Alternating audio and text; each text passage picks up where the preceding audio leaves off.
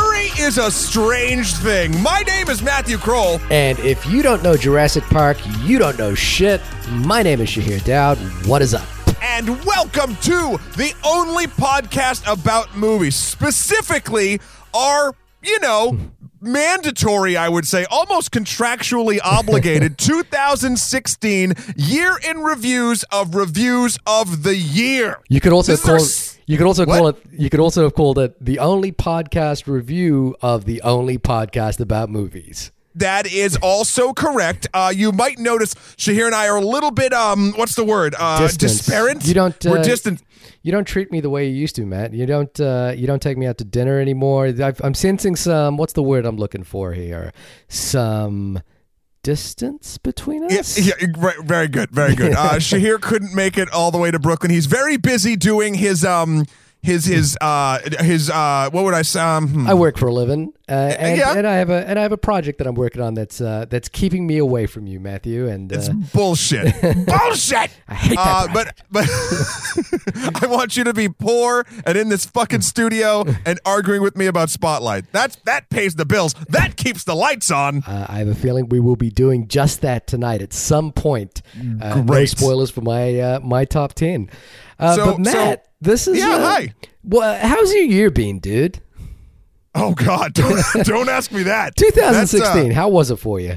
Oh Jesus, cinematically great, kinda, and then otherwise, I had ups and downs. Yeah. It's a year of change all around. It is a year of change all around. It's been an interesting year for us as a podcast. Our second year doing this, and this is a year that we really stepped up and we delivered an episode a week, sometimes two a week. Sometimes two, because we love you. We're not like the other podcasts that you listen to. Actually, they probably do the same thing. Yeah. They love you too, but we love you just a little bit Just more. a little bit more. We're like that auntie that comes over that brings all the really cool toys. That's what we do. We're the only auntie movie podcast. That analogy fell apart, but I liked it. No, we're the cool relative. We're the guys that aren't responsible for your well-being, but we'll take you to go do something reckless, and then once you hurt yourself, we'll make sure you're okay, and then pass you back to your parents. Because the top 10 is always kind of feels like a year-end wrap-up. I do want to say thank you to our listeners. It's actually been a great year for us. It really has. We've done 2 panels now. We've engaged with listeners a lot more. I felt we've been building our audience up. People are really, taking the time to write us reviews, tell us things that they like, that they don't like.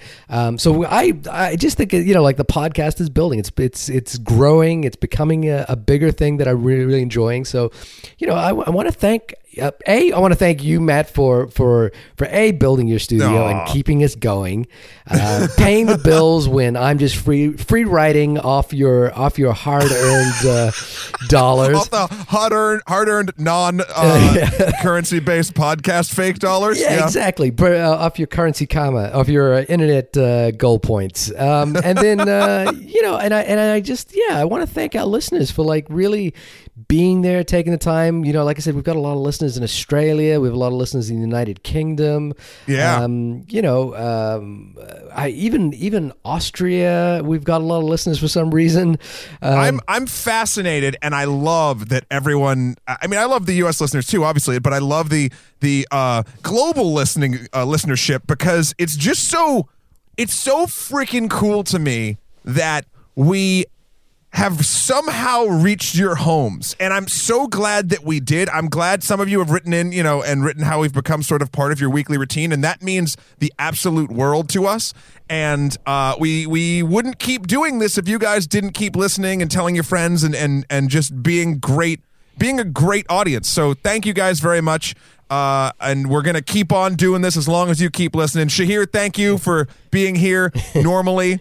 I have been absent a little bit more this year than I would have liked to have been, but it's okay. That means you're busy. That means you're keeping up your chops, and that means that robot music video, it's coming. It's coming out. It's coming out. And you know that for a fact now. I know, secrets. But yeah, no, I think and listen, if you like the show, or you have ideas on how we can improve or whatever, you can always reach us at onlymoviepodcast@gmail.com or onlymoviepod on Twitter. yeah, let us know what you think. Let us know. Just even say hi. I mean, or movies you want us to do or anything like that. It would just be, it's awesome to engage you guys. And you guys have become like a weird little extra internet family for me. And I like it. What's cool is that at the panels, we've met people that listen to us regularly. And it's really cool to like hear from people, you know, like that kind of sort of know us now and you know, and have opinions about what we like, what we don't. And what I think is cool as well is that there's no, I think even our regular listeners don't always side with one of us. They're always kind of shifting in between, you know, like I really agreed with you on this one, but I think you're completely wrong on that one. I get that a lot now. Yeah, no, it's interesting because movies are something that are so subjective, and I really like it when you guys write in and make me think of a point that I didn't think of, or that I disagree, even if I disagree with it or you disagree with me, or you know, if everyone's disagreeing, that means we're doing something weirdly right. Yeah. If that makes sense, because that's every side of the film. So yeah, that's always awesome. And I think, the panels have been cool. We just came back from MagFest in really fun panel in DC. It was super fun, and we actually, Shahir, so once you left, I was on also the extra credits panel with James Portnow. Yeah, James Portnow, great. And I heard this went for a while. Yeah, this panel went for 10 hours total, and it gradually got smaller and smaller. But we answered every question about mostly video game stuff. But when you know, film or video stuff came up, me and Red were right there, nice. And it was funny because someone made a joke about movies, and then someone in the audience made a joke about good thing we have one of the people from the only podcast about movies. And I was like, oh, did you go to the panel earlier today? And this weekend, he's like, no, I just listened to you. And I was like, this is so fucking weird. If it sounds like we're surprised that people listen to us, we are, but not because we have the metrics. We know people are listening. We see the numbers, but it's always just nice to know that people are actually engaging. I think, you know, like it's not just listening, but engaging with us that we really appreciate. Well, at least I do anyway. I appreciate it as well. Yeah. So, Matt, this is going to be an interesting one. Last year we did the same thing. We did a top 10 of the movies we reviewed that year. And granted, not that the was reviews, although I do have that separate list. So this is just the films. It was a short year, because we just gotten started. But I have a few ground rules for the way I like to assemble my list. I think about my list a lot. Like, do you have ground rules for the way you put your list together? Is there any parameters? Or no, is it just... I'm the freewheeling one, Shahir. I'm not worried about your rules, man. You can't keep me down. You're the Joker on this shit. It's just chaos reigns, that kind of thing, which I think was actually the fox from Antichrist instead of the Joker, but never mind. My rules go something like this. One is I didn't include any movie that was a fan request movie. So an older movie, I didn't include those. Interesting. I'm looking at my list. I didn't do that either, but not because you told me to. Oh, there you go. It's kind of like you have an internally built set of rules. And then the other thing is that I also, there's a few movies we did at the beginning of the year that are technically from 2015. And whenever I was considering one of those films, I had to basically say, is this film better than anything I saw in 2016? If it's not, then it's not going to make my cut. Right. You know, so basically for me, anything that was made or was released in 2016, even though if it was a film from 2015 that we reviewed in 2016, had to kind of meet a higher criteria. Gotcha. Yeah, that makes sense. That's fine. And that's about it, really. No films that start with the letter L. Oh. That was my only rule. Just checking. No, I broke your rule. Arbitrary. And last year you gave me a lot of shit because there were occasionally times where I would put in like, oh, it could have been this, it could have been that. Kind of, I would put like, two movies that were equally ranked you for me. You flip-flopped on a bunch of spots. Yes, I remember that. I wouldn't call it flip-flopping. I would just call it like... Indecisiveness? These two movies kind of did exactly the same thing for me, and I couldn't... Indecisiveness. And you need to pick one. That's what these lists are for. I just don't... I hate ranking movies is what I hate, but we're going to do it. All right. So do you want to start? Do you want me to start? Dealer's choice. I'll go with my number 10. Okay, number 10. Shahir, number 10. Number 10 is, for me, Hail Caesar by the Coen Brothers. Okay. It was Respect. It was an early choice, early film, but it's one that I've thought about a lot more since. Now, I think this movie personally resonated with me because it is about the love of film and filmmaking in some respect. And the more I thought about other films this year, this stood out to me as something special. And I don't think the film kind of entirely works, but for example, I think this has a better musical number than, say, La La Land, which won the Golden Globes. Agreed. It's not a film that I, absolutely 100% love in the Coen brothers' oeuvre, but it's one that I really like a lot. And when it came down to narrowing my list, it definitely made the cut. I agree with that. I think that's not my number 10, but I think it was a strong movie, and I really loved the dude who played the cowboy, who's now going to be Han Solo. Han Solo, which I'm actually very excited about. I think it was a movie that had very strong points. Yeah. And then it just sort of didn't have the connective tissue for me. But if this list went to 15, it would be on the 11 to 15 mark for me. I'm fairly certain. Okay, what's your number 10? My number 10 is a little bit of a dark horse, kind of, but not really because it's me. Warcraft.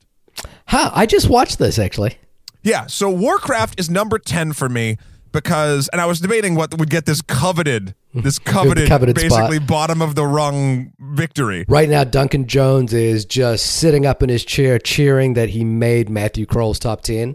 I hope so. I mean, look, so this man was tasked with taking a giant property and a genre, which I say video game movies as a genre, which isn't really true, but a high fantasy film that is not Lord of the Rings, and trying to make it work along with keeping both the super nerds and the general public happy. And a weird thing happened. I don't think either really were, but the more I watch this film, and here you have my copy of it right now. Yeah. The more I start seeing things basically from our friend Red's perspective, and it's one of those things that upon first viewing seems super disjointed and runs too quick and just doesn't do the job right. But if it has so many other great things that I don't mind rewatching it, and then I find more things, and I have a previous understanding and all that jazz. So I don't know. I think it's a good spot for my top 10. I'm kind of glad I didn't review it with you guys, because I think if I'd reviewed it, I would be a bit harsher on it. I watched it, and I think overall, I think I was fairly indifferent on it. Like, it didn't offend me, but it wasn't, for me, a great movie. But there was a lot of, like, the things I was really impressed with the actual rendering of the orcs, as they were beautiful. They were really well the done. main orcs, the side orcs were kind of bullshit, but the Duratan and all that shit, Gul'dan. Yeah, they were really well done, and in a way, they were better done than Grand Moff Tarkin would. They felt done. more human than Grand Moff Tarkin in Rogue One. So I was kind of impressed by that. Yep. All right. Yeah, that's right. You weren't on that one. That was Parker and Kristen helped me out with that one. Exactly. And Steve was there. Yeah, I listened to the review after I watched the film, and I was I think again, if I was on that, I would be a lot harsher on the film. But you'd shit in our cereal a little bit. Yeah, but that's okay. I'd do the same for you the for movie whatever. Didn't offend me or didn't excite me all that much. Okay, good. What's your number 9? My number 9 is a film that got both of us very excited, heated, you would say. What? The film was The Lobster, which was a review see what you did where... Because you take that animal and you put it in a pot of scalding hot water and hope it doesn't feel pain before you eat it. No, I was going to say it got us heated because I think it's the one review where we were audibly actually yelling at each other at one point at the end of the review. There's been more than one. There's been more than one. It's one of the more memorable ones this year. It was a review I really enjoyed doing. It's a film that I've just thought a lot about since it came out. I think the thing about that movie is that it does leave you kind of hanging by the end of it. But what I really enjoyed about it is the more I think about it, the more I enjoy it, and the more I kind of I've gone back and rewatched it. The more I've enjoyed it upon a second viewing, the more the ending actually really works for me on a second time around. Interesting. So I am. It wasn't a movie that like when we reviewed it, I would have been surprised that if it ended up in my top 10 of the year. I did really like it, but I thought it was so divisive that I didn't know if it would end up that way. But on repeat viewing, I got to say the Lobster stacks up. I'm in the pot with the Lobster, so to speak. Stop with the stop. I don't know. That wasn't even a pun. I don't know what that was, but knock it off. No, I loved, like I said, 90% of the Lobster, and then it fell apart for me like a lot of movies do with a really sort of give up ending, in my opinion. And I know that maybe but it left me with such a bad taste in my mouth that I don't think I'll be watching it again, because I don't want to, look, fool me once, shame on me. Fool me twice, I have to get in the Lobster pot with Shahir. See, so this is the difference between Matt and Shahir, is Warcraft is a movie you will revisit more than once, but The Lobster isn't. Right. And I'm the inverse of that, which is that Warcraft is not a movie I will revisit, but Lobster is. And that's totally fine. It's just that's a clear distinction between the two. Polarizing opinions. My number 9, which won't be too polarizing, I don't think, is The Nice Guys. Yeah. The good old Shane Black vehicle. I really that's one of those movies that I was like, this will be okay. Yeah. And then I saw it and I was like, whoa, like this is something that's way better than I anticipated it to be. I'm not saying it's gonna, it's not gonna win a trillion awards or anything, but it's nice to see just a standalone, just sort of, I guess not action movie. A nice guy film. Just a buddy action comedy. Is that? I don't even know if that's right. Like that's not. I don't know really how to. It's kind of a drama too, but it has a lot of heart and a lot of comedy. And they like set it up for like maybe there could be a sequel. I hope they don't. I hope it just lives in this space, because I thought it was really nice, and it was a nice complete story that I was thoroughly surprised to enjoy as much as I did. Right. I would definitely see. That's a film which I didn't stack up very highly in my year-end review, of the films we watched, and it's not a film that I absolutely love, but there's a lot to like about it. I think my feeling was that it was kind of, now this is derivative to say, but Lebowski light meets Chinatown in some respect, but there's a lot I like about it, and there's the first half hour I think of it is great. I would be interested to rewatch that and see if that, on a repeat viewing, whether that stacked up higher than I thought it would. But yeah, it's interesting. Not a controversial choice at all. It ends up on a lot of people's top 10 list. Perfect number 9. What is your number 8? We're tearing through this shit. So far, we haven't hit a hurdle yet, and I'm hoping for smooth sailing. Smooth sailing. This one I don't think is going to be controversial. Ended up on a lot of top 10 lists this year, and I'm obviously have some particular affection for it because I saw it in my home country, and it's about my home country, and that is Hunt for the Wilder People by Taika Waititi. Nice. I think this is just a really smart, elegantly told, fun ride.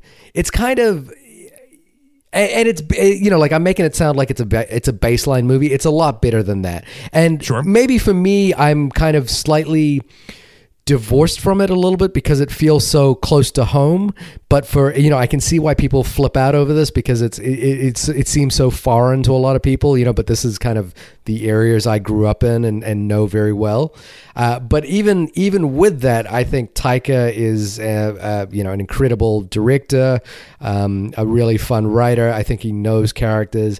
I'm not sure that's enough to get me into Thor 3 at this point. I was just going to say, you are going to be so fucking torn for Thor Ragnarok. Because I know you, buddy. You get like director, what's the word? I invest you're a lot clingy with your directors. Yeah. Which is nice, and it's loyal, and it's good. But he's going to be making a film that is so against everything.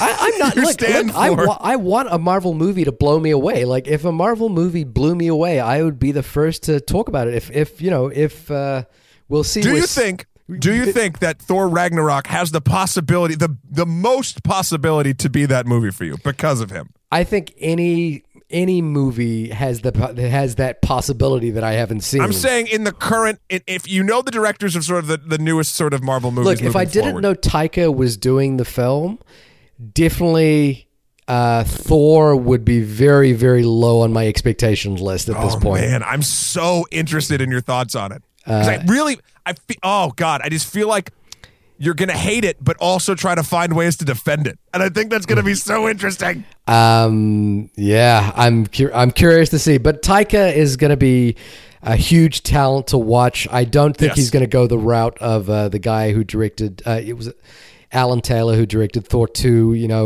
and Terminator Genesis, which are just two fairly nondescript kind of movies. I think Taika is going to be a name that we will know and recognize from here on in, but we'll see. Again, I've seen all of his movies at this point. I think the thing about him is every movie is better than the last.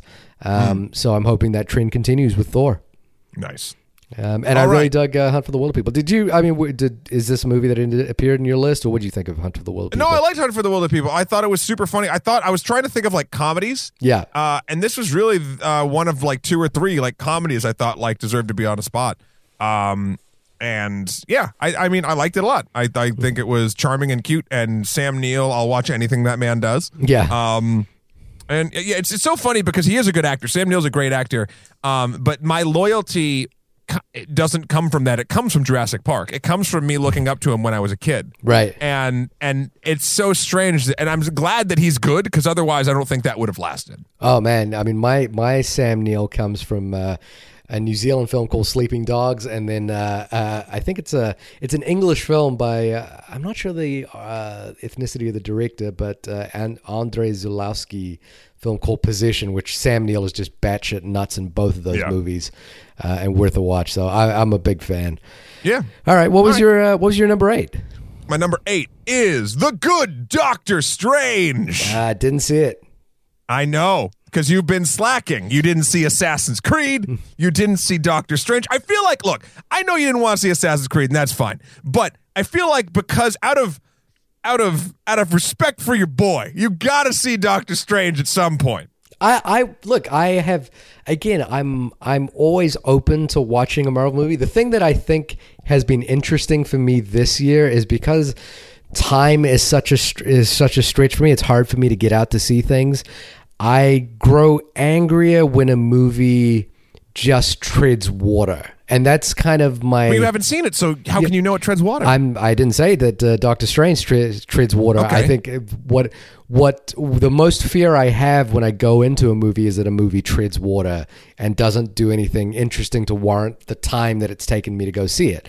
And I have to say, for me, Marvel movies are kind of, for me personally, a little bit middle of the road. They're very middling. I never movies. heard you say something like that. That's so shocking to hear. So that's why. Doctor Strange takes my number 8 slot because it does. It takes the Marvel formula, and I would never say that it flips it on its head, but I don't think the Marvel formula currently needs to be flipped on its head. I think you need to inject your own sort of life and not twist, but just like cinematic feeling or style to something. And Doctor Strange took sort of the Tony Stark Iron Man 1 setup. It's a well-to-do doctor instead of a well-to-do, arms dealer, scientist, mechanic.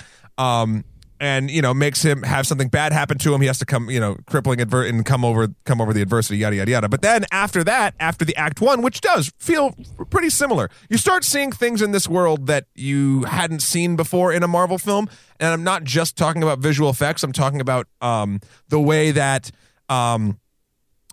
crises or adversities are overcome. It's not just the punch fest. And I was praying it wasn't like shooting lightning and just zap zap zap, and that was going to be like the fight.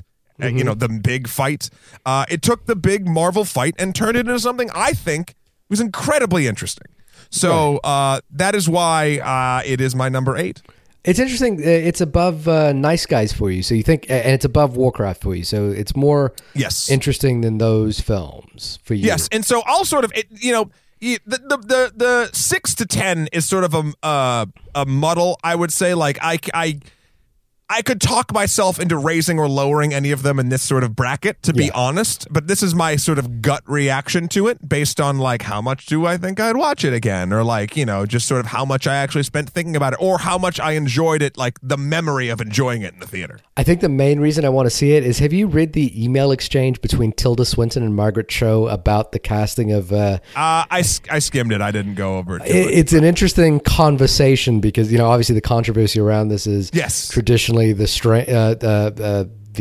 Ancient One, I think it's called, is an Asian character, and Tilda Swinton, a very non-Asian person, plays that role, and she kind of she wrote an email to Margaret Cho about it to kind of try and get the feelings about it, and it brings up a lot of the conversation is very interesting in terms of being naive about, you know, like representation on screen. So I'm very curious to see the film, whether it actually kind of does the things that Tilda Swinton says it does. I don't know. I didn't read them all. I go back and forth. I mean, I think obviously, you know, you could say either appropriation or just no diversity is it obviously is a problem. This movie has a very diverse cast, and the reasoning, from what I understand, that they decided to go with Tilda Swinton as opposed to an Asian man, is because, to be honest, the Doctor Strange mythos is pretty much, it's based in, you know, Asian stereotypes, for lack of a better term. It's based on like this stuff that we'd consider offensive. So what I think they did was they took the pantheon and they sort of reworked a lot of ethnicities for a few different people. And it was sort of, I thought it was fairly, I mean, obviously not perfect, but I think representational. But yeah, I think I'll have to go back and read those emails, and I would be interested to see what you think about it, especially the end. Okay, I will check it out, and I think it's a good. It feels like it'd be a good movie to watch on a projector or in a theater as well. It looks like it would be. The visuals are really. I'm not gonna say they're the most impressive thing I've seen even this year, but they are memorable, and I appreciate that. Okay, as far as memorable goes, I had an interesting experience with the way I watched Number 7. Which I think probably for you already indicates what the film is, but the film, you know, and also our conversation about it, I think, was really illuminating. We had a guest on for this episode, but for me, Number 7 was Arrival by Denis Villeneuve. A film, respect. A film I think it's. I guess you're right. In the 10 to 5 range, you're just looking at films sort of like that do their jobs very, very well. And I think for me, Arrival is a film, is a subject matter that I'm really interested in, communication and semiotics and language, and it tells that story really, really well. You know, we've reviewed 2 Villeneuve films on the podcast so far. Yes. He's a director I'm really into. I think this screenplay is a really smart adaptation of that particular short story, and it does a really great job of like balancing an emotional story with a science fiction tale, which is you know, pretty rare. So yeah, Number 7 for me, Arrival, Denis Villeneuve. And you got to give it credit where it saved the alien genre for me from the horrible, absolutely atrocious, no good, very bad day that was Independence Day Resurgence. See, I wouldn't even put those 2 films in the same. No, but camp, so if we're thinking about the alien genre, right? The aliens come and invade or come to Earth genre. So like Arrival is so high, and the other one is so low. So now the genre has leveled itself out. Like, because I think Arrival was brilliant. Yeah. So that says how bad I thought Resurgence was. Right. Anyway, where do you stand on Number 7? My Number 7, kind of like Shahir's Number 9, because it feels like home. Manchester by the Sea. Manchester by the Sea. It was really good and powerful and strong and felt nostalgic for me, and I mean, it's weird to say like, oh, the movies remind me about bad times in my life. Not that I had specific things that were similar to the characters in the film. Just they felt to me like characters I knew growing up. And I think it's a really great film that deserves the praise it gets, with the exception of, well, not even. I mean, Casey Affleck's great in it. But I just think Casey Affleck's really good at playing that guy. Like, Right. I want to see Casey Affleck do something outside of his wheelhouse. Right. Well, I would. You should watch. I don't know if it's outside of that wheelhouse, but and I would love to do this as a repeat viewing, as The Assassination of Jesse James by the coward Robert Ford, which is one of my favorite films of all time. Right. And he's just magnificent in it.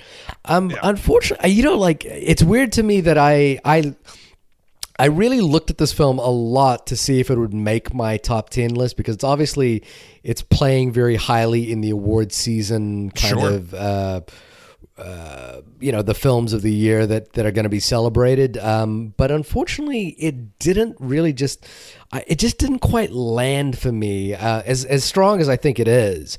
And it was funny, we were both texting this morning with Annie Gillies, who was on our Light Between the Oceans episode, and who we're going to have back on our Pure episode, the movie Pure, which she wants to review. And she said, Shahir, you have no soul and you must be dead inside for not loving this movie. She's not wrong. She's not wrong. Maybe on repeat viewings that would come up a little bit for me, but the movie just, it didn't quite land for me, although I did think it was a very, very good movie. Just didn't, it didn't resonate for me like some of the other films on the list that we've already talked about.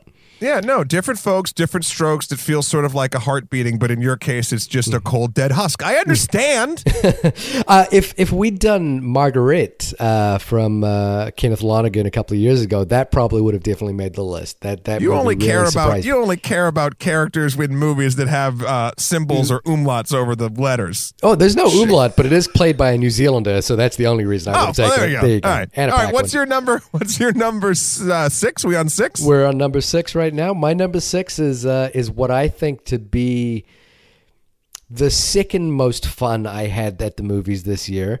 Wait, then how is it number 6? It's number 6, the second most fun I've had at the movies this year. Right, but shouldn't that be number 2? The second most fun I've had at the movies this year. Yeah, because the first most fun would be number 1. You're saying this is number 6. Well, see, you've already established my criteria is that I don't like fun. That is true. Okay, true. You know what? Count. You've just literally proven your point by proving my point. So right. I totally accept that. Oh, you were making a point. I'm sorry. I thought you were just being a dick. One in the same. One in the same. Number 6. My number 6 was Popstar. Wow. Popstar with a bullet. This was, again, like we're talking about our top 5 movies, which are just films that know what they are, do their job really, really well. And to me, Popstar is a film that does not overstay its welcome. It is hilarious from start to finish. The songs are great. The writing is great. The amount of fun everyone's having in this movie really resonated with me. I really dug this movie. I think, to me, it's potentially the best musical of the year.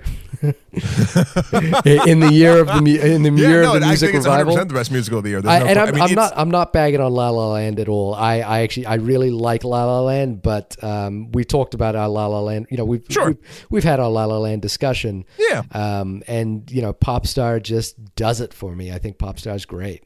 Popstar never stops, never stopping. That's right. It's Connor. It's really good. That's a movie where every time I realize I don't own it, I'm shocked. Yeah. And it's a shame. This movie didn't do very well at the box office. But I feel like in years to come, much like a couple of their other, what was the movie that they did about Hot Rod? I feel like Hot Rod got an audience like 5 years Yeah, I feel like Hot Rod, this is a movie that's going to find an audience later in life. Yeah. And I'm happy for that. Well, my number 666, the number of the beast, is actually appropriate. It's beastly. It's Is it the Devils? Ricky Baker. It's actually Hunt for the Wilder People. I put the fucking New Zealand film higher on my list than you did. Wow, Ricky Baker. What the fuck is happening? Tell me what you loved about this movie. It's so fucking good. Like, Popstar's funny, right? Yeah. But Popstar is familiar funny. Like, it's not that the jokes felt old or played out or anything like that, far from it, but it's a style of comedy I am used to. And then you get this thing, which is just injected with such feeling and it just felt fresh, and it was emotional when you wanted to be emotional, but then it was super funny when you wanted to be super funny, and you cared about every fucking character for real beyond the jokes. Right. And yeah, it's just real fucking good. And I know that I didn't get it on the same level that you got it, like with the in-jokes about like the truck and the like that. And I think what I love about that is I love that those are there. Yeah. And I know that they're not for me, and I don't even care. Like, Right. I'm just very happy that they took all the greatness that they did and managed to even do more for a specific audience. And I think that's super, super just talented and wonderful. And I think anyone who hasn't seen this movie needs to go out and see this movie. Yeah, it's great, and like I think we were talking recently about movies that escalate. Yes. Like they don't just stay on one level; they escalate, and Handful of Wilder-People is a movie that really escalates the longer it goes on in really smart ways.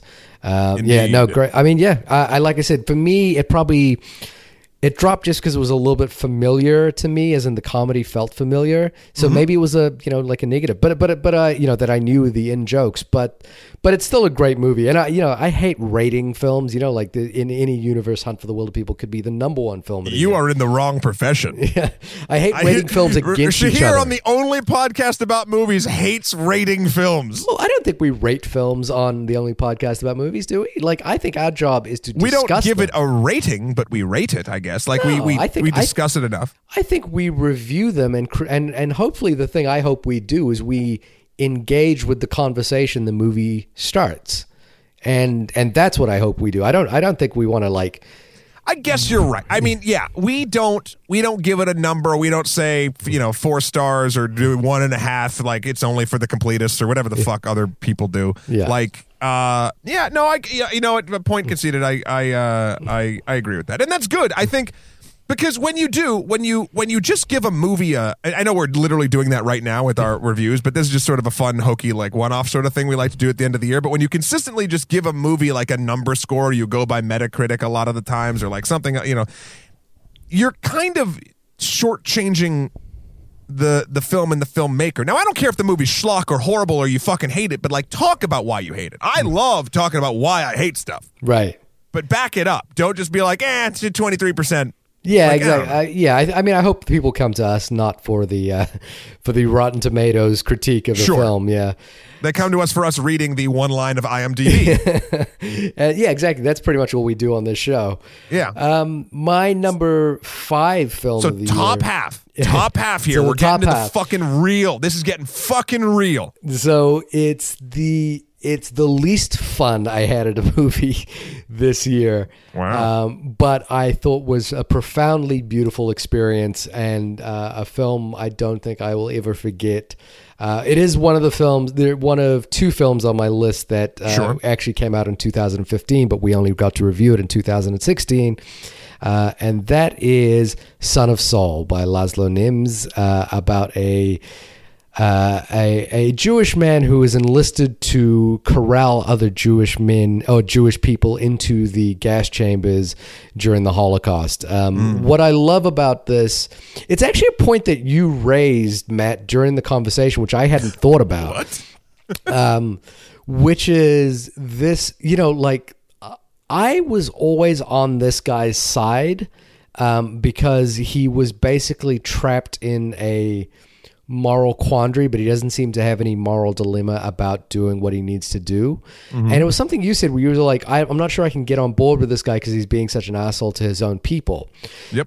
And the thing that, I had never seen the film that way or thought about the film that way. I think I had just always seen it as a guy in a difficult position, and I'm not sure whether I like him or I don't like him, and I'm not sure. The thing that was tricky about this film is that it puts you in that situation, not just through the way it's filmed, which has this unique sort of forced framing of the character in the foreground and basically Right. seeing everything through his perspective. But it does put you in that position of what would I do in that scenario, and you're talking about a kind of evil that is systematic and inhumane, and it's a film that, looking back at 2016 and the rise of this I don't want to say militaristic, but I don't want to say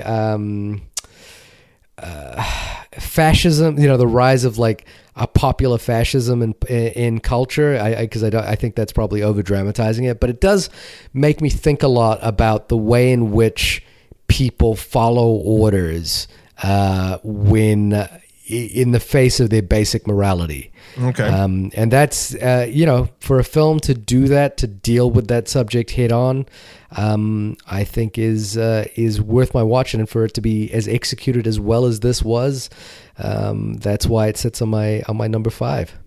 Yeah. I just, what I've said about this movie, I've said it. I can't get behind the character, and that's a problem for me. Not specifically because you're behind him physically the entire time of the film. I'm talking about just it's just, this is one where you and I differ very greatly from. And to be completely honest, I remember my feelings about the movie, but the movie, I could not connect with it on any level close to the way you did. So I don't even feel comfortable like ragging on it again, right? Because I don't remember it enough to back up my points right now. Right. Like that's where I'm at with it. It didn't make an impression on you. Not at all. Right. So I'm just gonna leave it at that. Okay, fair enough. What did make an impression to crack the top half of your list? So fucking funny. Rogue One, a Star Wars story. Right. Completely different film. No, it's actually the sequel to Son of Saul. Yeah, pretty much. No,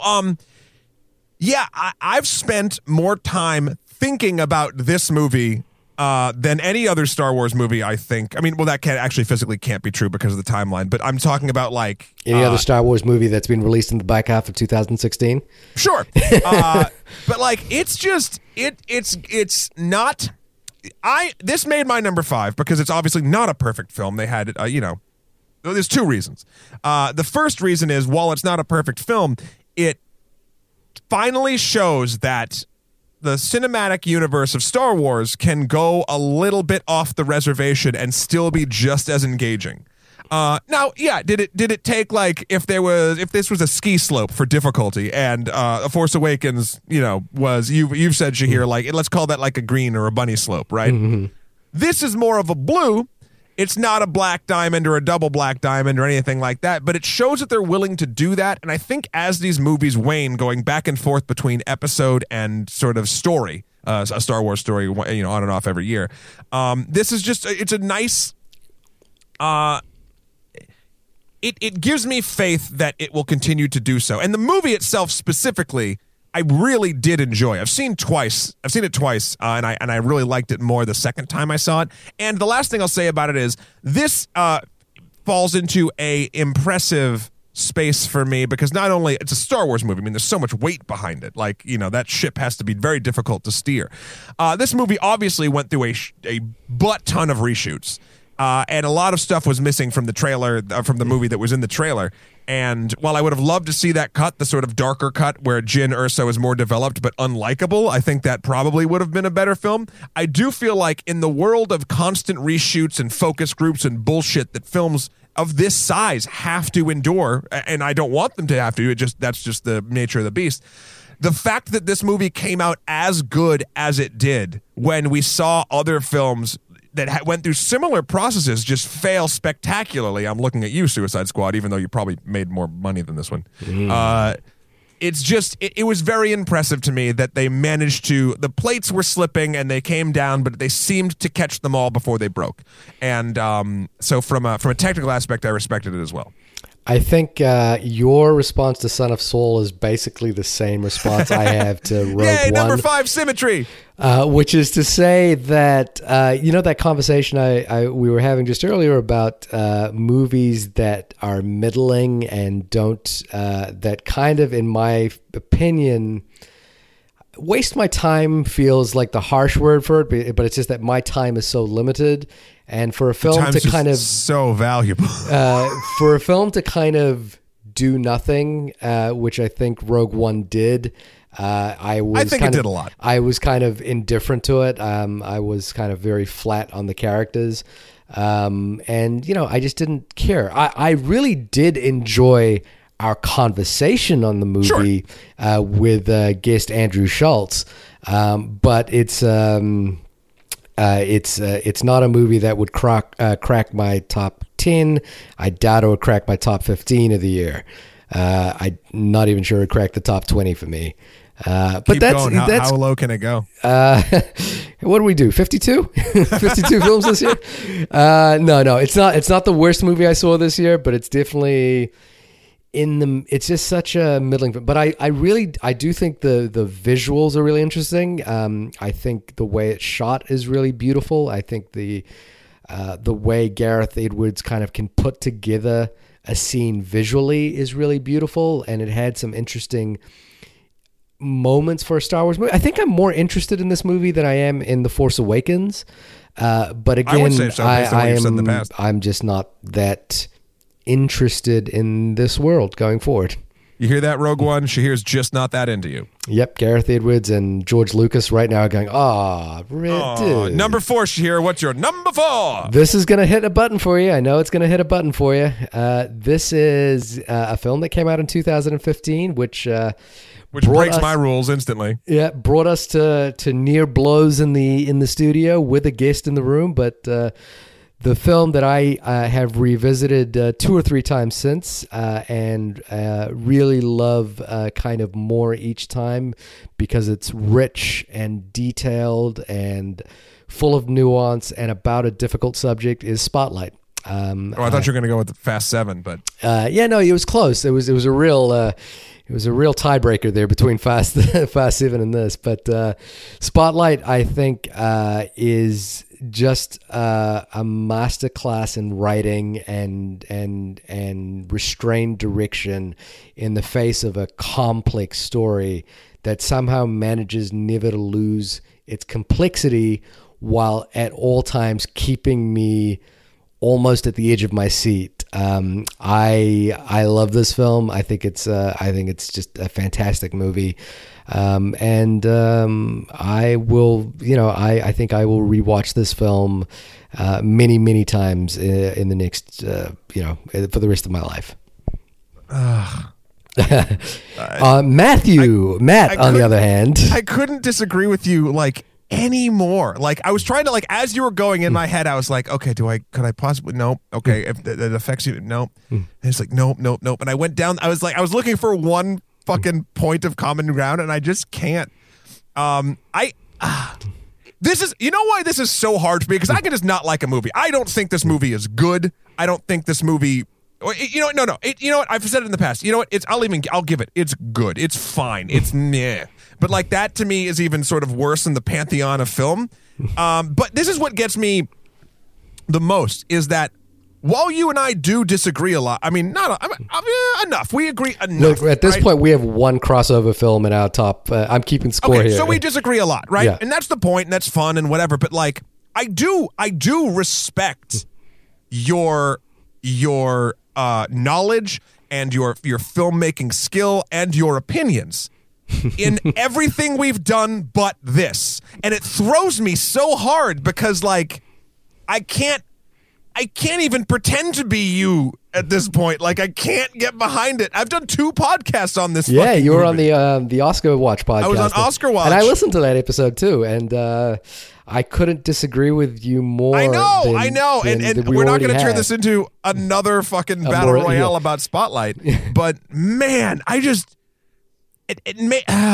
it's not even. I was like, oh, maybe I can tie it back to Shahir hating fun, but it's beyond that. There's something.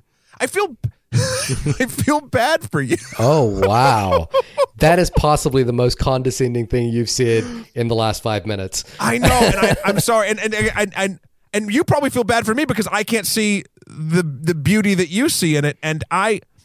Well, it's interesting to me because I would make the argument that you've just made. I would make about Rogue One and Warcraft. I know, and so I know you. I know you know the feeling. So I would just put it down to we have very different tastes in what we want from a movie. Yeah, no, I know, and I didn't mean for that to sound condescending. I meant for that sort of to just be like. Maybe, you know what? I might even take it back. I feel bad for me that I can't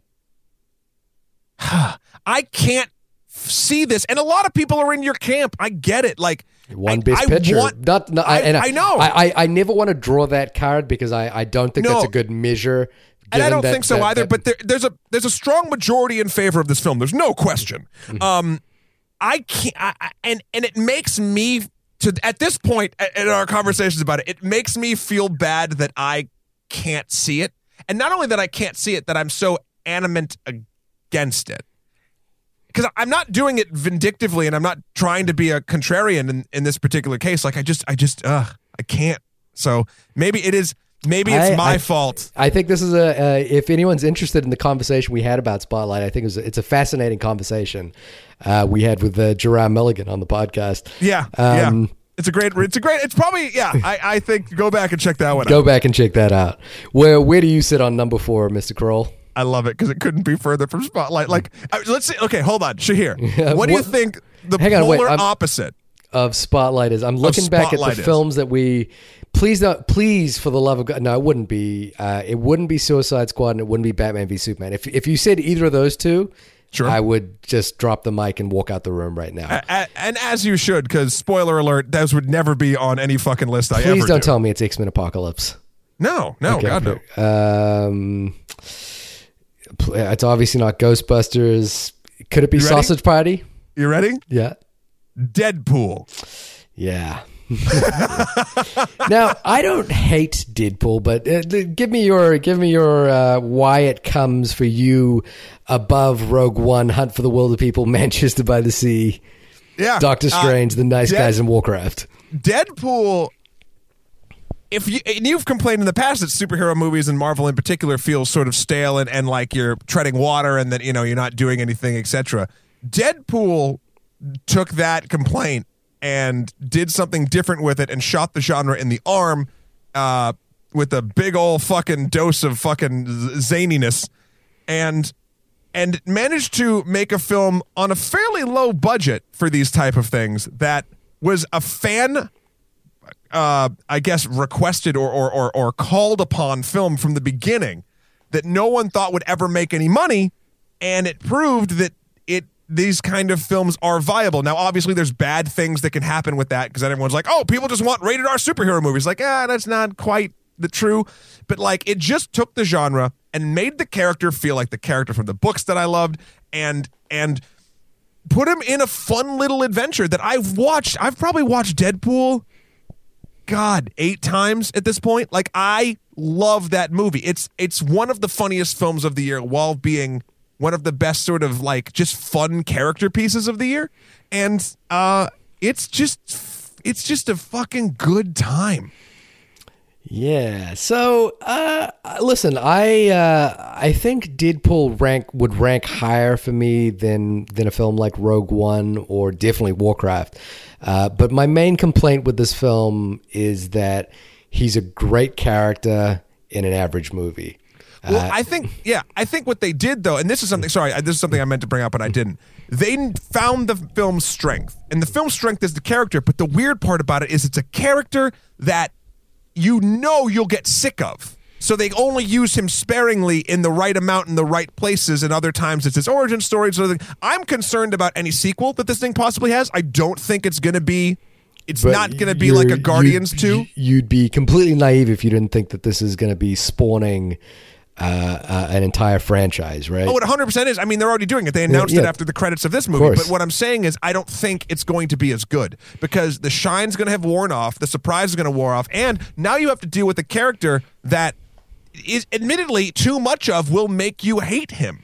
But I think this was we talk about master classes. I think this is a master class in a weird way in restraint of Deadpool while keeping him totally Deadpool, but not making you fucking want to gouge your eyes out because even reading too much Deadpool makes me just be like, oh, fuck. Like, it was such a nice balancing act. Yeah, this movie, I think, is, like I say, I think he's a really fun character. I really like Deadpool. I wish they'd kind of done something other than give me your stock standard superhero movie, and that's what they gave me. And are you saying story, not movie? Yeah, story. The story. It was just a stock standard superhero story. I can agree with that. And one that it's a movie where I will possibly watch potentially jokes of from Deadpool, but I'm not going to watch this movie again.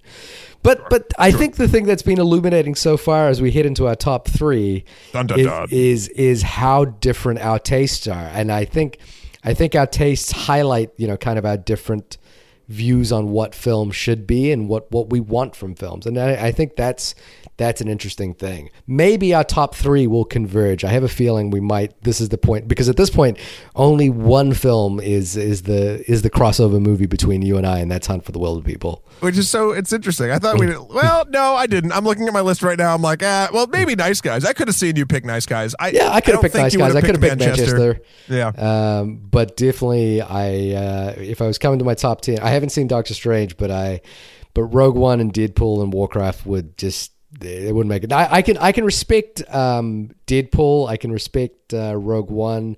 I'm sort of curious about Warcraft. I having just seen it and just making sort of a non-impression on me. But what about so my number three? Is a movie that I saw in a very empty theater with an elderly man. We can't do the porn ones. We talked about this. You can't. In a very empty theater. I was by myself. I had a lot of lube, so it was I ran out of lube, so it was a very difficult time for me. But no, I was sitting, and now to continue the porn allegory even further, I was sitting next to an elderly gentleman who started this movie kind of going, I don't know what the hell is happening. And ended this movie rolling in the aisles laughing. And to me, the movie that I think did what I would have hoped a Deadpool movie would do, being that character, is Swiss Army Man. Yep. Swiss Army Man by the Daniels, I just think is a giant stamp of, hey, we're here, we think movies are weird and funny and strange, and that's what we are, and that's what our movies are going to be like. And even the ending of this movie, spoiler alert, ends with a character staring into the distance of what just happened and just says, what the fuck? And then we cut to black. I loved this film from start to finish. My quote from the beginning, if you don't know Jurassic Park, you don't know shit, is directly from Swiss Army Man. I've been a fan of the Daniels for a while, and the worry when you're a fan of short filmmakers and music video makers is, can they translate the thing that makes them brilliant in that genre and category onto the screen? And 100% they did. And 100% I'm on board, and it's like no other film I've seen this year, and I absolutely adore it. And I think it's an incredible testament to what filmmakers who are trying the medium out for the first time can give us that other people who are trying to emulate other people will give. So I just love this film. Yeah, nice. No, I don't disagree with any of that. The weird thing is it doesn't crack my top 10. I'll tell you that right now. All right. We're still... But I did enjoy it. It would definitely be in the 11 to 15 range. There's no question. It's all those things you said. Like there's no question. But I think the reason it didn't crack it for me was because I tried not to make this list. I tried not to look at like our backlog. I just tried to like think of movies this year. Mm-hmm. And then once I'd completed my list, I looked back and I was like, oh yeah, Swiss Army Man. Like I really liked that. And I was like, well, then I made the right choice for me. But it's great. And anyone who hasn't seen it, go see it. And if you don't like this movie, like at least, or you don't think something's funny in it, or you don't, I won't say it has to be one of your favorites because it's obviously not one of my favorites. But like there's something for everyone in this, which is weird to say about a movie that is basically but involves a constantly farting corpse. Yeah, it's the only farting corpse movie. If you're going to see one farting corpse movie, see this one. Where do you sit on number 3? Still no crossovers, apparently. I know. Number 3, Moonlight. Ooh, Moonlight. Okay. Moonlight. And this is so we know how I review things. I go on enjoyment, right? That's my criteria, is how much I enjoyed the film. Mm-hmm. This movie, though, obviously I enjoyed it. It's number 3. But holy shit. Like it's so moving and deep and sad and beautiful and not only you think like, oh, maybe he's talking about the stories of the characters. Like, yep, I'm talking about that, but I'm talking about like the look and the sound and just like everything. This movie is the ultimate. It's kind of weird to say this, but like if I wanted to look at the thing that like if I was going to say what technically what if on a technical level is the best film of the year, I might give this to be my number one. But I'm going more on the what I've enjoyed, what I will think about, what I will continue to revisit sort of scale. It's just so good. And whenever someone's like, oh, I didn't see it, I literally raise my voice to them and like, go fucking get it. Like, this is a film that no one should not see in 2016. 2016 as a year needs a fucking hard dose of this shit to maybe fucking knock the spider webs out of its goddamn brain. It's beautiful. It's fucking great. It's an astonishing movie that we will talk about soon as well. And what's interesting, you can wait for yours because I figured yours would be up here. Yeah, and I'm as soon as you said that, I was like, oh, what is Matt's number 2 and 1? And I think I have an idea of what they are. Well, what's your number 2? My number 2 is The Witch by Robert Eggers. Yep. I absolutely, I think no film this year that we reviewed had as strong a sense of control of the cinema, of the language of cinema as we know it, and no stronger sense of dread in a film that I had seen this year other than The Witch. And I think, we have been talking about Alien and Aliens recently in some ancillary discussions, and I just recently rewatched Alien, and Alien is a masterclass in knowing how to build atmosphere through the cinematic language. And to me, The Witch, Robert Eggers, the first-time director, is just in complete control of the medium, and absolutely destroyed me. And it's not just a matter of his technique. I actually think his story was profoundly beautiful. The ending of this film will haunt me for as long as I live, I would say, and I think this ranks up there as one of the greatest horror movies that has ever been made.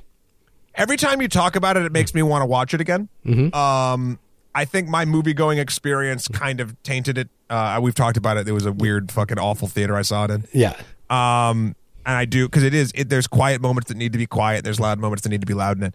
I agree with everything you said. Again, it's one of those ones that like, and this isn't necessarily a bad thing. I don't think a movie necessarily needs to be in the forefront of your mind to mean it means something to you after you've seen it. But like, again, every time you say The Witch, I'm like, fuck, I need to watch that again. I need to, and you know what I want to do?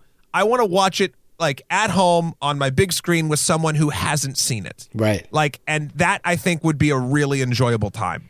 Yeah. That way I can get all my like, ooh, now I can sort of like really watch it, and then I could enjoy them being all spookified. So it reminds me of the first time I saw Rosemary's Baby, to be honest with you. When the first time I saw that movie, I was like, wow, this is just a masterclass. And The Witch to me is a masterclass in narrative and in execution. So yeah. I just adore this film. What's your number 2 with a bullet? Two. I have a guess. I think I know what it is. Can I take a guess, or shall we? Sure, you can take a guess. Is it 10 Cloverfield Lane? No, Captain America: Civil War. Oh wow, I had that pegged as your number 1. To be honest with you. Yeah, it was back and forth, but look, I mean, what can be said about this that I haven't already said a trillion times? I love this movie. The only bad thing about this movie is I have no idea how they're going to manage to make me care about the MCU and the characters in it more than this conflict made me care. This to me is the peak. I've said it a bunch of times. Like Thanos, yeah, cool character in the comics, but like he's in love with the physical embodiment of death, and he's after the Infinity Stones, and it's so cosmic and so big.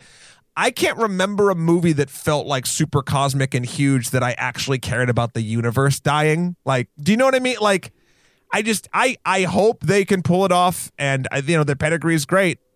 This film itself was small. It was small. It's weird to say it was small. Civil War was small. It was its strength came from the smaller moments. Yes, the fucking airport scene is awesome looking and shocked me, and every time I see it, I have a huge shit-eating grin on my face. But like, I can also recognize that, like, while the action is great in this film, it's not reinventing any wheels. But like the moments, you're taking these larger than life, basically modern day myths or gods, and putting them in a situation where they're ethically opposed to one another, and putting that sort of on screen and making you feel sort of the things that they made me feel anyway. It's great because it's taking these crazy, huge, insane characters and bringing them back down to a human level, and that's something that I fucking love. So yeah, Captain America: Civil War. This movie surprised me. I think it's the first movie in the Marvel universe that surprised me, and it did the things that we were talking about in a movie that I haven't seen, which is Doctor Strange. But its ending is quieter than I expected it to be, and a little bit more profound than I expected it to be. So I did actually really like it for that. I still struggle with wanting to revisit it. I've had some friends over recently, and like we were trying to pick a movie to watch on the projector as an example of something that feels big, and so we always kind of generally throw on the airport scene from Civil War. But and when I watch it, I'm like, cool, yeah, it's a cool scene. Do I want to see the rest of this? I tend not to, but I do agree that this film did the kind of central conflict that comes out of the ending is smaller than you would expect and more interesting than you would expect. So it still suffers from relatively a lot of the problems I have in the Marvel Cinematic Universe, which is that they tend to make films to try and pitch you on other films as opposed to making one great story. It is now. No, it suffers from that less than most. And it's not a life-changing movie for me or anything like that, but it's interesting. I liked it. I enjoyed what it had to say. One last thing I'll say about it is that I think, other than Loki, and this is where I'll give the Marvel Cinematic Universe a little bit of guff. Other than Loki, Zemo's the best villain that this thing has had. Yeah, and when I was speaking about the ending, I think that's what I was speaking to. Yeah. It's because the story and the filmmakers knew that Zemo had to be a catalyst, but never the solution. Right. And you can debate whether or not Zemo won in the end. And I think we'll see that sort of moving forward. But yeah, let's go to your number one, Shahir. Number one. I think you know what it is. It's a film that it's one of only two movies that we have crossed over on so far. It's going to be Captain America, of course. It's definitely Civil War. My number one movie of the year is of course Moonlight. I absolutely. Now the interesting thing is it was not a film that I fell in love with immediately after I walked out of the theater. Didn't I kind of spoil it for you? Not spoil it, but like didn't I text you and be like, it's so fucking good? Yeah, but what was weird is you texted me that and said, yeah, it's so good, and then what was amazing is that I agreed with you, and then I kind of thought about it, and the movie kind of seeps its way into your consciousness and stays there, and you realize that it's such a delicately made film that it's surprising how profoundly beautiful this movie is in its smallest moments, in its most incidental moments. It is true. There are scenes at the dinner table with Janelle Monáe and Chiron as a middle in the middle chapter that brought me to tears. Not just because they were so well written, but because they were so small. They were tiny moments, and I fell in love with this movie. And if I'm gonna if I'm going to quote one person this year, it's going to be Lin-Manuel Miranda when he accepted his Tony Award for Hamilton, in the wake of the Orlando shooting, and he said something along the lines of "Love is love is love is love is love is love." And what I love about this movie is it is so much a love letter to the joy and the joy of love and the way in which love can transform us, and the pain of love, and it's not schmaltzy. It's not The Notebook by any stretch of the imagination. it is an honest, real testament to what love is and why love is so important. And I think in as shitty a year as 2016 was on a global level, the reason why Moonlight stands out isn't just because the year was shitty. This is a movie for the ages, and I think this is a movie that will be remembered in the pantheon of great American cinema. I was absolutely floored by this movie. The more I thought about it, the more I spent time with it, and right. Like a few of the films I mentioned on my list, it's a film I will revisit. It goes without saying, I think everyone that listens to our podcast should watch this movie. If you haven't, come on. The other thing is this is a movie beyond awards. I don't care if it wins Oscars. I don't care if it wins no Oscars. I think this movie is beyond that conversation as far as its importance in cinematic history. It would also, obviously, a filmmaker I love is Wong Kar-wai, and it seems to resonate with the things I love about Wong Kar-wai. Highbrow me agrees that it goes beyond awards. Lowbrow me is like, fuck you, Academy. Like, you need to give this thing its fucking due. Like, I know it. I know. I'm at war with that back and forth. Right. I guess what I'm saying is, great. I think this movie is so good. I don't care if it doesn't win a thing. I got you. Yeah, I got you. Okay. Number one. Well, my number one. Do you have any guesses? Or are you completely stumped? Don't say it. I want to reveal. I have a couple of guesses as to what it is, but it could be any one of the three films that I'm looking at. Here we go. I bet you can guess it, but it's one of three films that I have, and I'll tell you if it is one of the three. My number one film of 2016, the year of our Lord, Suicide Squad. Yeah, you got it. Great fucking 12 music videos. Ghostbusters. No, Arrival. Wow. Did I stump you? You did. I that was not one of the three I was thinking of. What were the three you were thinking of? I was thinking you were either going to go with 10 Cloverfield Lane. Yep. Green Room. Mm-hmm. Or Room, a film from last year. Sure.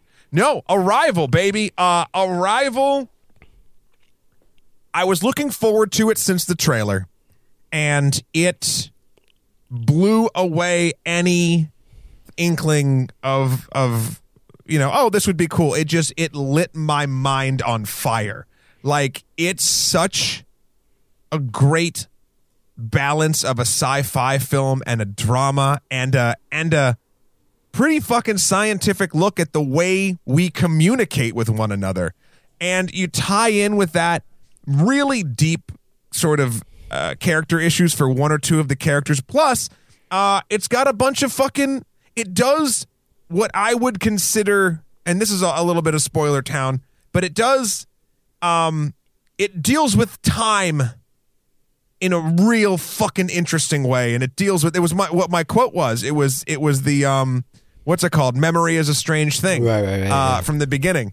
And that's appropriate for watching movies. That's appropriate for, experiencing film and letting it sort of soak in over time and whatnot. And this film, which I also saw twice in the theater, it moved me in a way that I haven't been moved by actual sci-fi in a long damn time. And I think, like Moonlight, for instance, and again, if we wanted to go into, do I think what is a technically more better film? I think Moonlight ekes it out. But as far as affecting me Arrival, it just sings. Like, it's just a fucking beautiful testament to the successes and follies of the way we as a species talk to each other.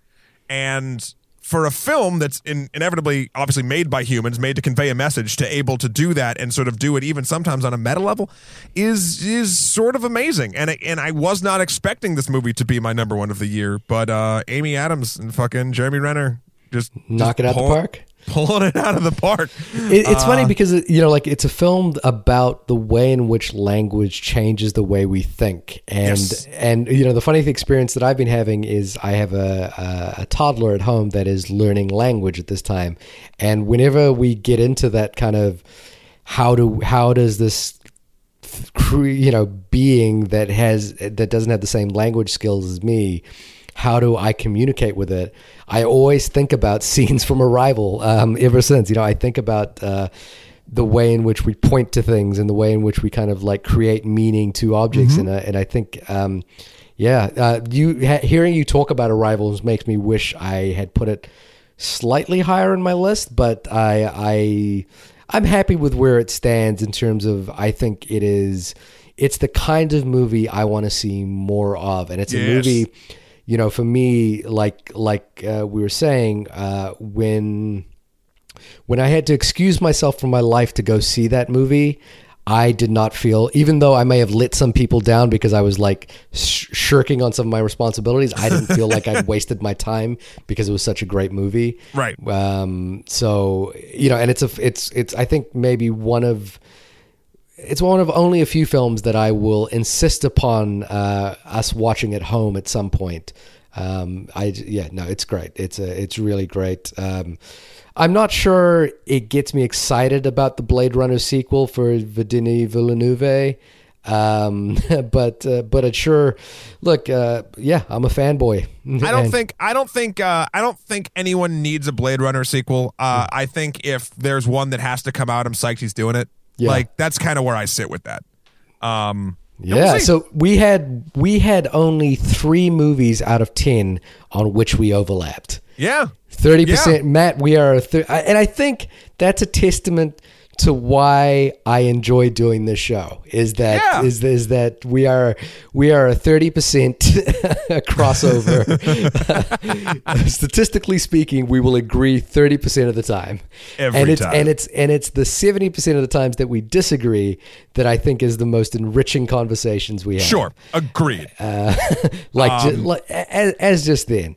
Matt, we one thing that we introduced this year was our listener request reviews, and I don't want to go do a whole thing about this, but what was your, because these can be movies from 40 years ago, these can be movies from 1 year ago. Well, I really liked, let's see, I'm going down my list of,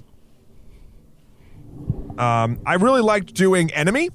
Yep. I thought Enemy was really great. Again, same guy. yeah, same guy. We should do Prisoners, and we should do Incendies, and we should do, I forget, Polytechnic, I think was his first film. We should do a short film as well, to be honest with you. American Beauty was really fun. Children of Men was a great conversation. What else? I think what was it? Not I'm Devils? sort of scrolling through stuff. Devils was really like a really fun episode. In fact, I as far as my episodes go, okay, because now we did the reviews. Well, why don't I tell you which movies that I really enjoyed, and then you can kind of tell us. So the older movies, I think Children of Men was my favorite to revisit, just as a film that I think has aged like fine wine. It was great when it first came out, but it's gotten even better and more important as it's gotten older. I love The Devils. I loved our listener asking us to do a really far out movie like that, and I loved having to dig deep on the research on that film. I love doing Enemy because it felt like I was introducing you to a filmmaker that I think really rocks your world, and testament he made your number one film of the year, and it was a film I didn't think you would like, to be honest with you. Arrival or Enemy? Enemy. Oh yeah, no, I remember because I was super happy that I proved you wrong. Right? Yeah. What I loved about our drive review was that Drive, I felt like was me interrogating you about the reason you don't like that movie, and I felt, and I've received more offline mail about our review of Drive than any other movie this year. Like so interesting. People have emailed kind of offline to discuss our review of Drive. I really enjoyed that, and I did enjoy American Beauty as well. But so, what were your favorite? With that in mind, what were your favorite reviews? The favorite. So this is the 2016 year in review of the reviews of the year. Yeah. I really dug. First, I'm just going to kind of lump some together. Like, I really liked everyone we had with like really interesting and different guests. Of course. Even so, like X-Men Apocalypse, I did with a bunch of my friends from home. That was really fun. Yeah. Gabrus on Doctor Strange was fucking great, and it just felt like nerding out with like an old friend. Batman v Superman: Dawn of Justice with Vince, you, and Gerard was so fucking fun to me. Like, unlike the film. Yeah, of course. Also, Ghostbusters with Gerard and Jesse Jollies, that was so good. La La Land with Tessa, I really enjoyed as well because it was. That was the first time we had someone on who wasn't a friend. Wasn't a friend, and who also was kind of an expert in that area. Yes, you know, like non-friend expert. Yeah, could school us on a lot of things. Plus, your opening to that episode is the greatest thing that 2016 has produced. I think Birth of a Nation. Was I a was great going to say review with that. Rahman Ali Bug. I was going to say that one in particular because I think we all wrestled with that film quite a lot, and we were all trying to figure out where we stood on that film because that's an interesting entry in this year, which is a film that came out with a lot of steam and fanfare, and then faded away as quickly as it came for reasons not to do with the film. And what I liked about our review is us trying to negotiate our feelings about the person behind that film and that film itself. Yeah. Also, Rogue One with Schultz was just, we've mentioned it before, was such a great conversation about what would normally be. Schultz was just a barrel of like, how can we take, I mean, because I think, and I'm not sure if I'm paraphrasing, no, Schultz just kind of mildly enjoyed that movie, but he's willing to like take us in weird directions. Yes, I kind of which really I liked that. Yeah. And then last two, Art of the Deal, the movie. Yeah, great fun. Because back when it was a joke, it was hilarious. Yeah. And then finally, I think my favorite review of the year was episode 60, Getting Good at Video Game Movies Live. Right. Yeah, it was good. Because it was our first live episode, and it's a topic that's near to dear to my heart. And I think we killed it both times, actually. But the original one, which is up, and I think the video version, and I might do an audio version too of this next one because we add stuff like more stuff about Warcraft and Assassin's Creed. Are there any movies that you wished could have made what came close to your top 10 that didn't quite make the cut that you? Well, because we wanted to only include movies we'd reviewed. Oh no, I'm asking about movies that that we did review that didn't quite make your cut, that you were kind of like, oh, I really want this in there, but can't quite make it work. Oh, I mean, oddly enough, The Lobster for me, I wanted to put in a sort of spot but then like it tanked the ending and I didn't quite like it. Also, Swiss Army Man. Right. Yeah, I mean, and Witch was somewhere in there. And Green Room. Green Room was one that I felt it didn't have a space, but I really wanted to get Sausage Party in there. I just wanted to get Sausage Party in there. I really wanted to get Childhood of a Leader and Art of the Deal in there. I think 10 Cloverfield Lane could have easily been in my top 10. Just didn't quite make the cut above the other films that I really like, but it's so solid it could have easily been in any number of places in my top 10. Yeah. What's the worst film you saw this year that we reviewed? The worst film? Yeah. Suicide Squad. Right. Yeah. For me, it's Batman v Superman, but equally could have been Suicide Squad. The saddest trend of 2016 is that I think we're slipping as a culture further and further into idiocracy in the fact that Suicide Squad and Batman v Superman, the two films that we've picked as the worst movie of the year, are also the highest grossing movies that we reviewed. Yeah. I think Rogue One grossed more than that, but... Suicide Squad, there's a super interesting... I meant to put this on the Facebook, and I might still do it. There's a super interesting video. It's about a half hour long about bad editing. Right. And it focuses in on Suicide Squad, and it's so just like, it's all the things like you realize like, oh, this doesn't feel right, or this feels awful, then it explains why it feels awful. Like, that's a shitstorm of a film. One more episode that I thought was just great to touch on was our Michael Moore and Trumpland episode with Paul Trillo. Yeah. I think we were all mourning from the result of the 2016 election, and I think it was a great outlet for us to kind of discuss. To watch that movie after the fact. Yeah. And then real quick, just a couple movies I wanted to review, but we didn't get around to it. Right. So I guess this, because I have a list of movies I saw that I really loved this year that we didn't review. Yeah. I guess that would I mean, be I just have three. I'll just say them real quick. Is Miss Sloane, which was shockingly better than I thought it would be. Jessica Chastain, right? Oh, yeah, she was great. Like, it was just, I can't say it like it was surprising how much I liked it, but the plot's like not surprising. Like, it's just good. Like, I enjoyed it. Also, Kubo and the Two Strings is easily the coolest, most beautiful animated film I've seen in forever. And Wiener, the documentary, right? I saw that. Very, very good. Very good. It sort of gives a little peek into, not only his life, but sort of like how politics is handled on a personal level. Yeah, no, Wiener is fantastic. I have to be honest, the best movie I saw this year was not a movie is a movie that we reviewed, and it's not even a recent movie. It's a movie called About Ellie by Asghar Farhadi. It's the same case last year. I saw an Asghar Farhadi movie, The Past, which I think was the best movie I saw that year. About Ellie is available on Netflix now. It's a movie that, I would actually... Is it better than Moonlight? I don't know about that. I hate ranking like that because these are two profoundly amazing films. But About Ellie is available on Netflix, Iranian film. It had me literally on the edge of my seat from start to finish, and is the most remarkable thing. I really, I saw the Before Sunrise, Sunset, Midnight trilogy. I loved watching those. I wish I'd seen those earlier in my life. OJ Made in America, the 5-part ESPN documentary is essential viewing for this year. I think it's is that on Hulu or Netflix? It's on Hulu. I just binged it recently, and it is a profound retelling of what makes America America. Nice. Really great. I loved 13th, the Ava DuVernay film. Documentary that not a lot of people saw, Finders Keepers, about a dismembered foot that finds its way into a legal custody battle. Oh, man. Fantastic.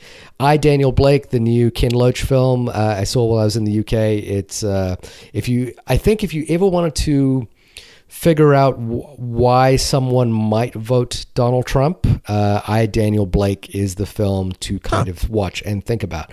Okay. Don't Think Twice as well, the improv comedy movie I wish we'd reviewed. Oh, yeah. It was really great. Two more for me. Fences was really, really great. Girl. Yeah, I've been waiting to see that. Denzel the hell out of that, and everyone did amazing. It was like a powerhouse performance all over the fight. It felt like King a play, Kong's got but nothing I didn't on mind. Fences. Yeah. And then I thought that was a super good movie, and you had two more. You said you had. Well, the other one I think we might do, so I don't want to say it. Okay, yeah, I know what you're talking about. There's a lot of movies I wish I'd seen this year. There's too many. Like, we did manage to do 52 reviews, but you'd always miss some. There's a lot of movies that I still think we're gonna review. Hopefully, Tony Erdmann. I've had a lot of great things about The Handmaiden. We're both Chan-wook Park fans. Krisha, Under the Shadow, which is available on Netflix right now. Embrace the Serpent, The Wailing. There's so many movies I wanted to see this year. That I didn't get to. Well, let me ask you this. 2017, we're living it. We're living the dream right now. So to take us out, right? Yeah. Let's go back and forth, if we can, about movies we're looking forward to in 2017. Okay. So, like, I'll say Guardians 2 because it's going to be Volume 2, I should say, because it's going to be amazing. I'm going to say Stephen King's It, because I have no idea what it's going to be. And that is, I've read that book. I read that book when I was like 10 years old, or maybe 12 years old or something like that, which is stupid. And it is like an LSD clown-filled trip. And I don't know if they can actually pull off what that movie is. Yeah. All right. My next one is Get Out. It's basically Stepford Wives, but with racism. I have that would have been my next one as well. It's going to be, I'm hoping it's good. I'm hoping it's not schlocky, or I'm hoping it's just the right amount of schlocky. I'm hoping that the promise of Key and Peele is better than Keanu. Sure. Whose turn is it now? Let's do lightning round. Let's do these real fast. One sentence on each. You go now. War of the Planet of the Apes. I think that's a franchise that is actually kind of doing interesting things, and I like that they're taking their time between these films. Nice. Logan. I think it's going to be the quintessential Wolverine movie. They're adapting Old Man Logan and throwing Jean-Luc Picard in that mix, so I'm all fucking psyched for that. Great trailer. Dunkirk. Christopher Nolan. Who makes better films than Christopher Nolan? I don't know. Yeah. Fate of the Furious, because it's taking a ridiculous franchise and making it even stupider, and I love it. Okja by Bong Joon-ho. Big fan of this filmmaker, and loved Snowpiercer and Memories of Murder. I think this is a guy to watch out for. Yeah, Alien Covenant, because it's about damn time. Yeah, we should have had that with Prometheus. Yep. What's your next one? I'm actually out. I'm going to say The Handmaiden because we didn't see it. Okay, I'm going to say Pirates of the Caribbean, Dead Men Tell No Tales, because I'm a sucker. Yeah, you are. Embrace Nothing the serpent. Embrace the serpent. Embrace the serpent. Good. Wonder Woman, because it's the only hope that DC has. Oh God. You just keep. Symmetry of Splendor. I'm going to make you watch Symmetry of Splendor and see what happens to you. You won't. Thor Ragnarok, because it's going to blow Shahir's mind in a good way or a bad way. Mm-hmm. Star Wars Episode 8. Yeah. All Nighter, starring J.K. Simmons. It's a comedy that meets Taken. I don't know if you've seen the trailer for that. It looks hilarious. I watched the trailer. I think it doesn't look like it's a better movie than the trailer is. I hope it is. Lego Batman, because hell yes, Lego Batman. Yeah, I'm up for that. Spider-Man Homecoming, because it's the homecoming for good old Marvel. Sure. Also, Valerian and the City of 1,000 Planets, I'm just interested in it. I don't know if it's going to be good or not. I'm just sort of psyched to see it. Can Luc Besson deliver on the promise of The Fifth Element? Yes. And finally on my list, Free Fire. Free Fire? Free Fire. It's a Okay. Scorsese executive produced film that's like about like a late 70s group of people that are selling guns in a warehouse, and it turns into a gunfight, and it all takes place during that. It takes place almost in real time. Oh, you've stumped me, Mr. Kroll. I have not heard of this film. I know you're not a trailer guy, but the trailer is beautiful. I saw it in front of a movie, and I was like, "Whoa, where did this come from?" Oh, cool. And I'm very excited for it. So yeah, that's my hopes for 2017. Side note: any TV shows that you really dug this year that you want to just quickly mention? Man, I mean, we're already an hour 30 in. We got to finish this up. Westworld, obviously, everyone loves Westworld.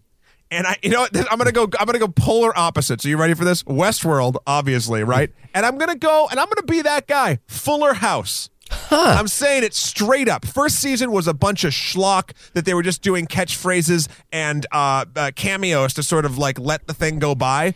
But I don't know if it's the nostalgia factor or just that I'm a sucker for the old school format. I think that's where the nostalgia comes from, not for the actual characters, but the format of like the old school sitcom.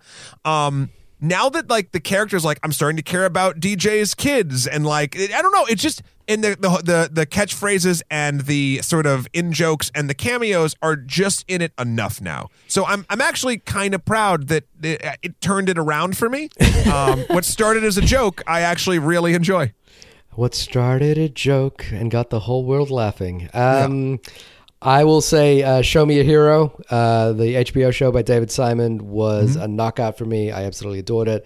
And then Archer. I finally have been catching up with Archer, and Archer is genius. Yeah. I think no show has made me laugh out loud and then make me want to stop laughing so that I can pause so that I can keep up with the jokes. So you can yell Lana. Yeah, I love Archer. It's been an interesting year. It's been real, Matt. Yeah. And thank you for putting up with me, and thank you for reviewing, and thank you to everybody for the same. You guys are the team work that makes the You're dream the team work. behind the team. Yes.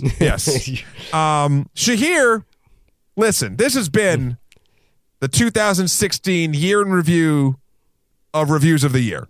Okay. When you're not reviewing your own podcast, Yeah.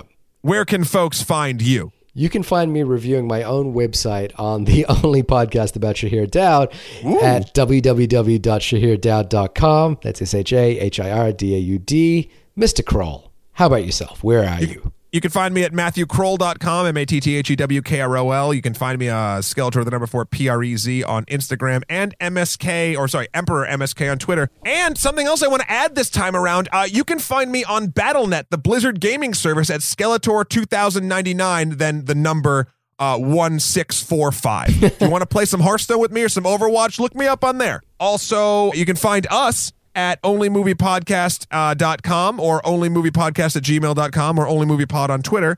Write us in. Let us know if you agree with our picks. If not, hell, write us in and let us know what you're excited about for 2017 and maybe get some requests in there. Listen, this list was real. There is, they couldn't be as far apart as they were.